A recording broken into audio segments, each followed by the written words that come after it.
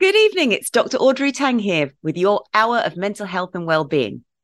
October brought us World Stroke Awareness Day, and I had the pleasure of speaking with John Goldwyn, a master planner and architect who's been on the show before to talk about his sustainable and well-being based designs, but he also experienced stroke in 2019. Now, he joined me on location to talk about what happened and how he began to heal.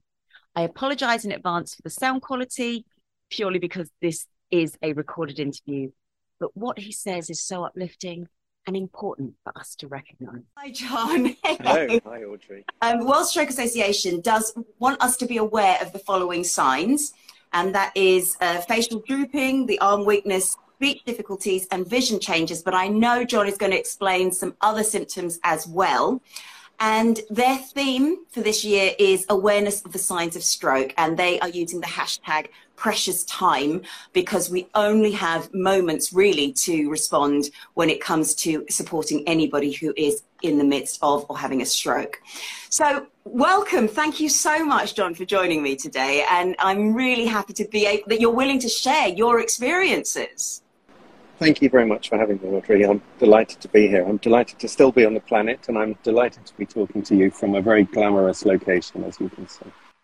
Well, this is the thing, you see. Now, I mean, of course, I, amongst all of your friends, loved ones, everyone, am also as delighted that you're still on the planet, because strokes are one of those things, they affect people, and they are the fourth largest killer in the UK, and that's quite frightening. And so what happened to you in 2019 is you had a stroke. Do you mind sharing what happened, the warning signs, and what is still affecting you now? Yep, so in 2019 I was on a business trip in California. I was serving on the board of my company I used to work for, and I had a pretty cracking headache. I don't think I've ever been ill before in my whole life. I don't think I've ever felt really anything quite like what I felt. I had a really, really splitting headache. It felt, I would describe it like someone was driving a white hot steak through the top of my head, kind of painful, and sort of ummed and erred and thought this is very strange. Took some paracetamol, thought I'd jump into bed and try and sleep it off, and then I thought better of that, got up and spoke to my very good friend Peter, who was in California, who worked with me, and he very kindly took me to hospital. And very quickly, everything sort of escalated. I went from thinking I had a cracking headache that could have been caused by who knows what to being brain scans, CT scans, MRI scans, admitted into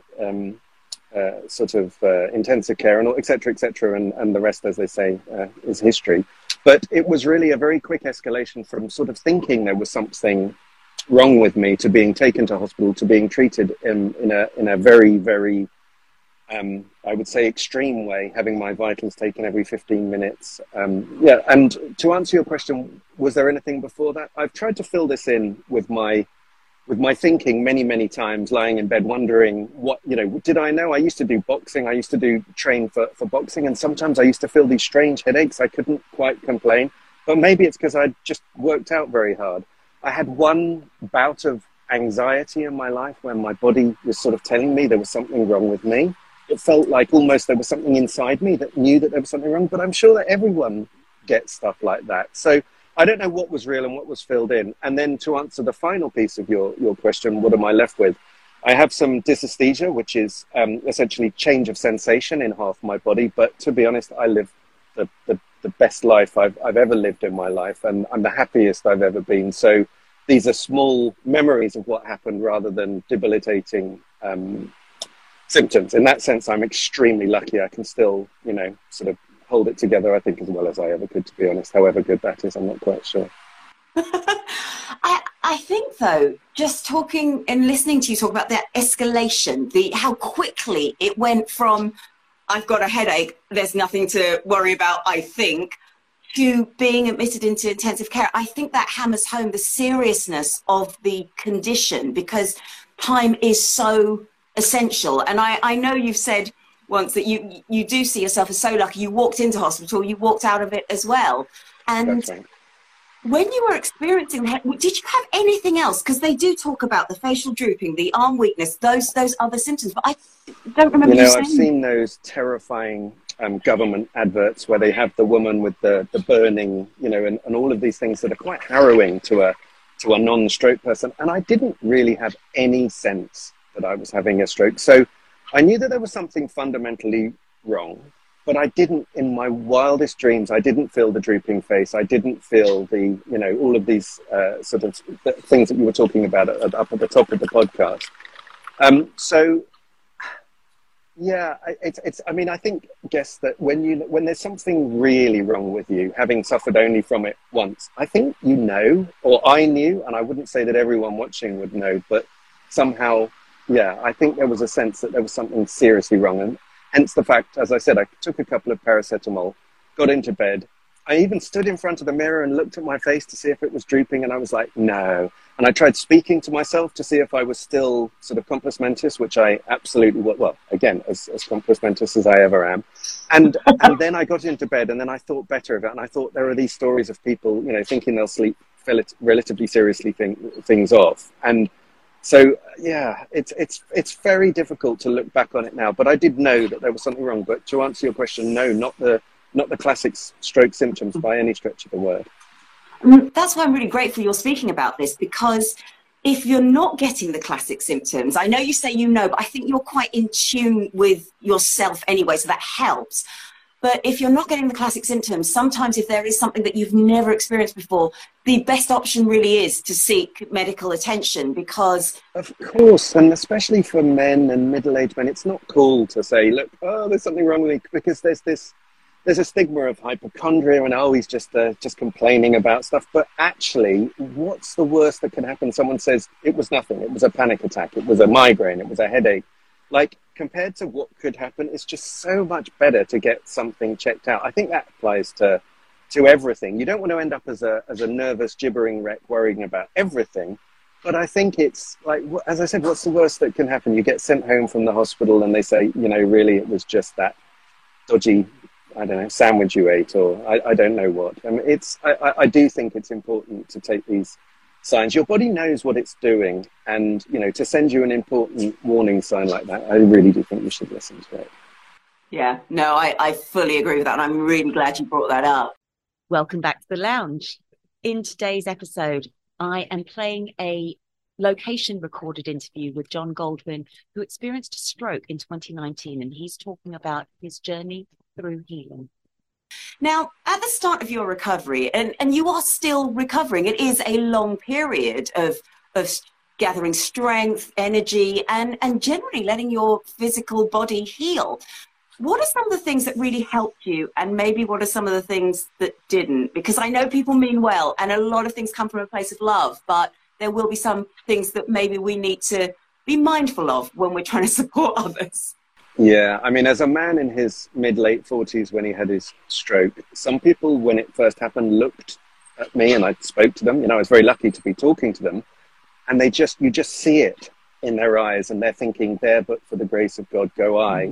This could be me sitting in your position.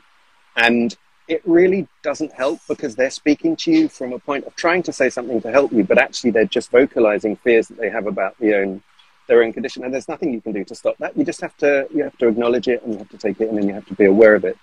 But the second thing, I'm starting with the negatives. I'm starting with things that don't help. So that's one thing that didn't help, and there's no way of avoiding that, because you have to keep interacting with people. That's what makes us human.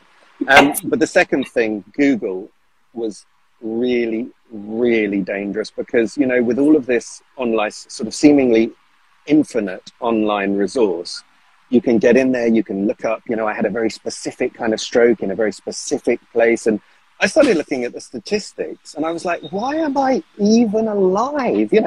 This is a miracle that I'm still on the planet. And, 3 years later, here I still am, and I am still here. And I think in those early days, Google was a very dangerous thing, especially when you're sort of like, kind of slightly hiding from the world, trying to recover back in the bat cave, if you like. And, so those two things were really destructive. But the things that were also surprisingly not particularly helpful was a lot of the healthcare professionals I met who didn't understand the specifics of my stroke. Of course they didn't. A lot of general practitioners are generalists. That's in their title. The clue is in the title. And they're not stroke specialists. And then I found even speaking to some of the specialists, maybe were more interested in protecting their legal position than telling me, you know, the interesting. So I would say the medical side of things, although they've done amazing things to help me, and I have actually had brain surgery, which has potentially saved my life. So all kudos to them for that. I really found that, I suppose, surrounding myself with what I would call therapeutic people that made me feel good and feel that I was able to achieve things and able to be okay was the most important thing. So obviously the love of my close family, my immediate, my wife and kids was very important, but also other peripheral people. I heard early on that acupuncture was really good for strokes. And so I started having acupuncture. And to be honest, the acupuncture, the jury's still out whether acupuncture works on me or not. But my acupuncturist is one of the most amazing people on planet Earth. And she helped me. She gave me talking therapy that I maybe lost through other media.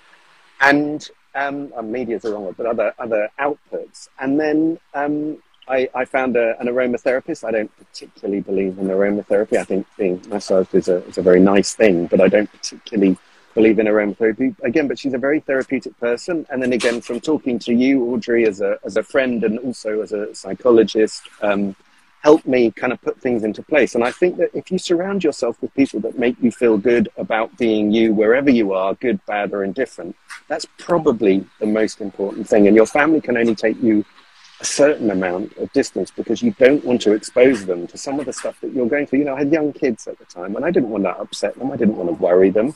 But I also, you know, you have to also look after yourself because, again, self-care is something that's very, in a way, it's frowned upon in some ways as being self-indulgent. You know, it's like, but if you don't have yourself in your best possible form, then you can't be there for the people that really need you as well. So I think that kind of resilience that you build in those early days is very important because it's a long haul. I'm 3 years out and still recovering, still getting stronger, still dealing with some physical issues. But I think that's the most important thing. Find a tribe of people that make you feel better, whoever they are, whatever you're into. And then I think that's the key to, well, it was at least the key to my recovery. And they always say every stroke is different and every recovery must be different with that. But that was my key. You've made some very helpful and interesting points there because you do want to protect your immediate family, and that is important, which means you can't always rely on family alone. You're absolutely spot on there. And also when you talk about healthcare professionals, through whatever reason, sometimes you may need to seek a second opinion. Sometimes you may need to seek someone else. That's okay. You need to do what's right for you. And I think also you mentioned how hanging around with people who don't make you feel like the victim or the patient or the person who's got something wrong, you know, that sympathetic head on one side kind of feeling, that can make a real difference as well. And you're absolutely right. The doctor of Google isn't always the best. Terrible. And another thing that was extremely important and a very big part of my recovery was talking to people who'd been through something similar. So I found a group of people all in their 40s, early 50s that had been through different strokes, but through different kinds of strokes. And we all sat down and we had a cup of coffee together. And one of the guys said to me, a guy called Clifton said, you know, what you really don't want to do is just sit at home and wait to die. And it was the most important thing. You know, again, it came from him that had been through something similar, and his had actually been much worse than mine. I was relatively lightly scathed by it. But I think that's really important for someone to say who's been through a stroke. Don't just sit at home and wait to die. Do something, whatever something is. I'm not saying what something is, but do whatever it is that helps you, and then really embrace that. And I think having a group of guys, and I've still stayed, you know, friends, and you know, I had lunch with another guy the other day. So it's just keeping whatever helps you, keeping it going, and believing in it, and believing yourself, and helping others to help you to believe in yourself. This helping others is really important because a lot of the medical profession now is beginning to champion lived experience as some of the best people to help others through certain things, because you're right, everyone is different, their experiences will be different, but by being able to reflect on what you've gone through, something you say might resonate with other people, which the medical practitioner might not be able to reach or understand. Now, when it comes to the brain, we always don't know what happens because so many different changes can be happening. We don't know what's going on in there without doing too much damage. But certainly your mental and emotional strength, the support in your recovery, all of those things can be really helpful. How do you find an optimistic attitude has helped in terms of maybe some of the tougher times as well as recovery? Well, I think it's important, first of all, to say that optimists, it's clinically and scientifically proven that optimists have better outcomes and that they live longer. It's not just, sort of stiff upper lip, get on with it, pretend to be positive. It's actually scientific proof that that's the case. And I think I was lucky in a sense to be born optimistic or to be made optimistic as a child by, my development or whatever it was, a combination of the two. But I think that there's also another thing, which is, well, what else are you going to do? I go back to what my friend Clifton said. You're not going to sit at home and wait to die. You might as well just get on with it and seize every day and seize every moment and seize every second that you have here and be, doing the best you can with it. And that just feels optimistic. But at the same time, what else are you going to do? Just sit in the, sit at home and watch daytime TV with the curtains closed. I think it's really important to just get on with it. And that's not optimistic or brave, it's just pragmatic, really. Now, the importance of that pragmatic approach probably served you very well, because something I know that you said to me when we've talked about this is that you've had problems accessing some support because they told you effectively you're not ill enough. And it upsets me because I hear this a lot when it comes to mental health services. People have been turned away because they're not ill enough. And I've had clients say, how ill am I supposed to actually be? We're talking real at the end of their sort of resilience at this point. So do you mind telling me a little bit more about that and how the group that you created helped you and the other things that you found instead? Yeah, I mean, I was... I tried to be referred by my doctor. My doctor tried to refer me to my local authority because, again, of this dysesthesia and certain fairly mild physical symptoms. But fairly mild physical symptoms can give you fairly major psychological feelings about, wow, the fact that if you've got the feeling that you're being squeezed, for example, on your arm or on your leg, and your brain is sending this message and you can't stop feeling like you're being squeezed, then you're reminded you had a stroke 24/7. The only respite you get from that is when you're sleeping, and even then you have funny dreams about it. And so I tried self-referring as well, and obviously was told again, people weren't mean. They just, it's like, I think that there's limited resources. I get that, and I feel very lucky that I had the ability to create my own support network outside of my immediate family and these kinds of things. So I think it's just. It's very difficult to know what to say in that situation because, again, some of this stuff costs money and some of this doesn't cost money. It doesn't cost any money to put together a group of people that can have a chat about things. Again, that was very useful for me. My stroke group, my self-appointed stroke group was very important in the early days. And it cost nothing. Other things, as I said, like having acupuncture, I pay for, and it's something that you have to have the financial means to access. But I think it's difficult to be told, when you've had a life-threatening situation, and every stroke is life-threatening, every single one. And the one I had was particularly life-threatening. And the subsection of the one that I had that was particularly life-threatening was in a very eloquent area of my brain right in the middle. So, you're dealing with this psychologically and then being told that you're not ill or you're not bad enough to be seen by rehabilitation services. So again, the only advice I could give is that try and put together talking to people that have been through something similar or who at least understand something about what you're dealing with on a daily basis that aren't your immediate family, that have got enough to deal with. Having a partner or a loved one who's had a stroke is enough to deal with in itself, without them sort of then relying you on for other stuff. So I think it's very important to have that kind of talking. I think the talking is probably, for me, the most important part of it. And you just find the people that you can talk to and talk to them in any way that you can or that you feel comfortable in the way that they feel comfortable. That's really important. That really is. And with that, so I know I'm sticking on the slightly negative for the minute. Another thing which I think people have to deal with quite a lot, especially when it comes to invisible illnesses and mental ill health, is that to look at you, you really don't look as if you have experienced a stroke. You don't look as if you've been sick a day in your life. I looked this awful before I had my stroke. It's just life. No, it's just life. That's all it is. but how right, yeah. do you deal with that you don't look sick attitude, which I think anything that you can say here will really help anyone who's going through that feeling of, am I supposed to just look so unbelievably rough before I get taken seriously? Yeah, it's so difficult. I do believe, that disabilities and they come in all sorts of different shapes and sizes, and you can't see a lot of them. I remember shortly after my stroke, I went to watch one of my daughters doing a diving competition, and I was still feeling very fizzy and numb and a bit strange and a bit headachy. And I stood in a hot swimming pool watching her doing a diving competition, and all I wanted to do was just sit down.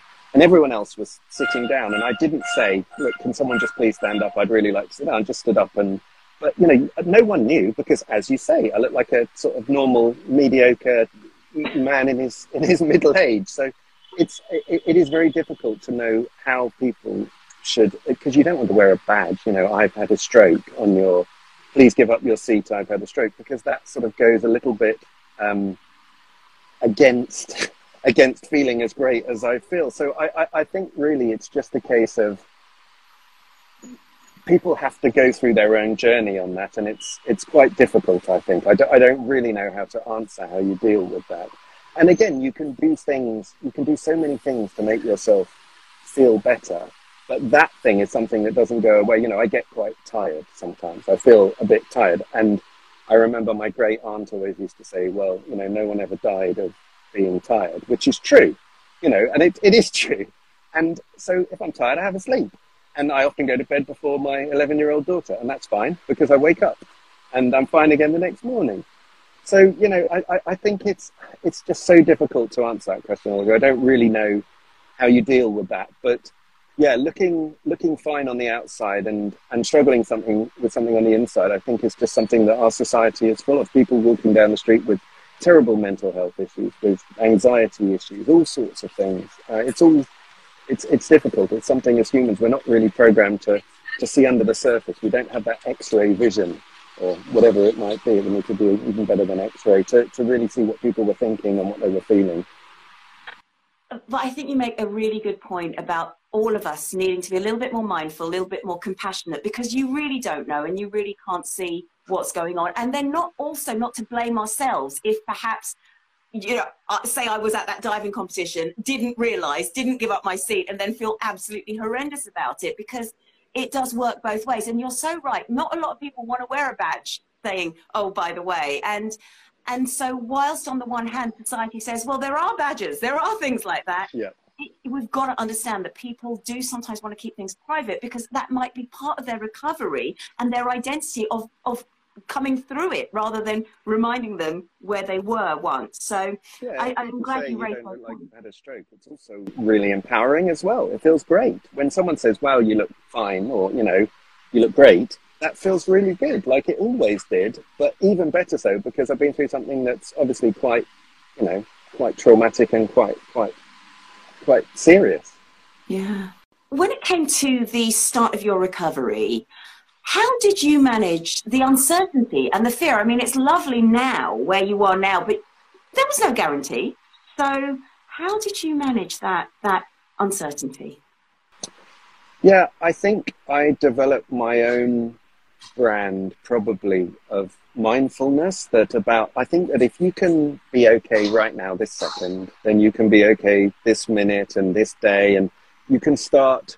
I remember filling out the forms for my daughter's school and wondering whether I'd be alive when she started at the school, which was obviously, it felt very strange putting my contact details in, because it's like, am I still going to be around? And then that kind of very acute feeling all subsided and slipped away. And now I think that kind of focus on the present and that focus on the now has actually given me the ability to forward plan more than I would have done in my old life before the stroke. So I think that the secret is focus. If you feel great now, you can feel great in a minute's time, and then in an hour's time, and then a day, and you can go and meet people next week, next year. You can talk about your retirement, and suddenly it all falls back into space. So I think it's focusing on, and as I said, the me time, having the ability. I often have this discussion with other people, including my wife, about how important self-care is, because if you're not there for yourself, then you can't be there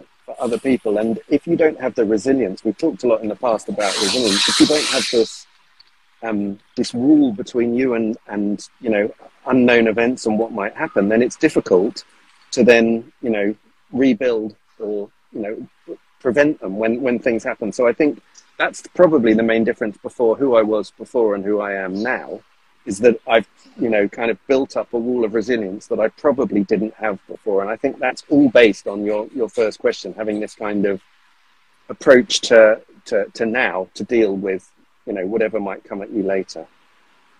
That's really wise words for anybody, and anybody going through anything, and especially when it comes to something that others can't see, because so much of that has to come from within. Thank you so much. I know you're en route, so I really appreciate you taking the time to stop and have a chat with me. So I am so grateful. How can we get in touch with you? I know we talked about your wonderful work and all of the things that you do, but if we want to just talk about having had your stroke and how you recovered, how can we get in touch with you? I think Wild15 through Instagram is probably the easiest, or LinkedIn, or anything that sort of those two social media platforms would probably be the easiest. But I'd be delighted to talk to anyone who's going through something similar, or has a loved one going through something similar, because I think it's, as I said, for me, talking was absolutely the most important thing, and not just talking to people who were worried about me and loved me, but talking to people who understood what it actually feels like to have something like this. So thank you very much for having me. Oh, no, thank you so much, John. Always, it's a pleasure. If you want to find out more about strokes, go to the World Stroke Association webpage, and you'll find everything about their campaign. And it is World Stroke Day tomorrow, October 29th, with the hashtag Precious Time. So thank you so much, John. Have a safe journey home, and I will speak to you soon. Thank you very much. Thanks, Audrey. Bye.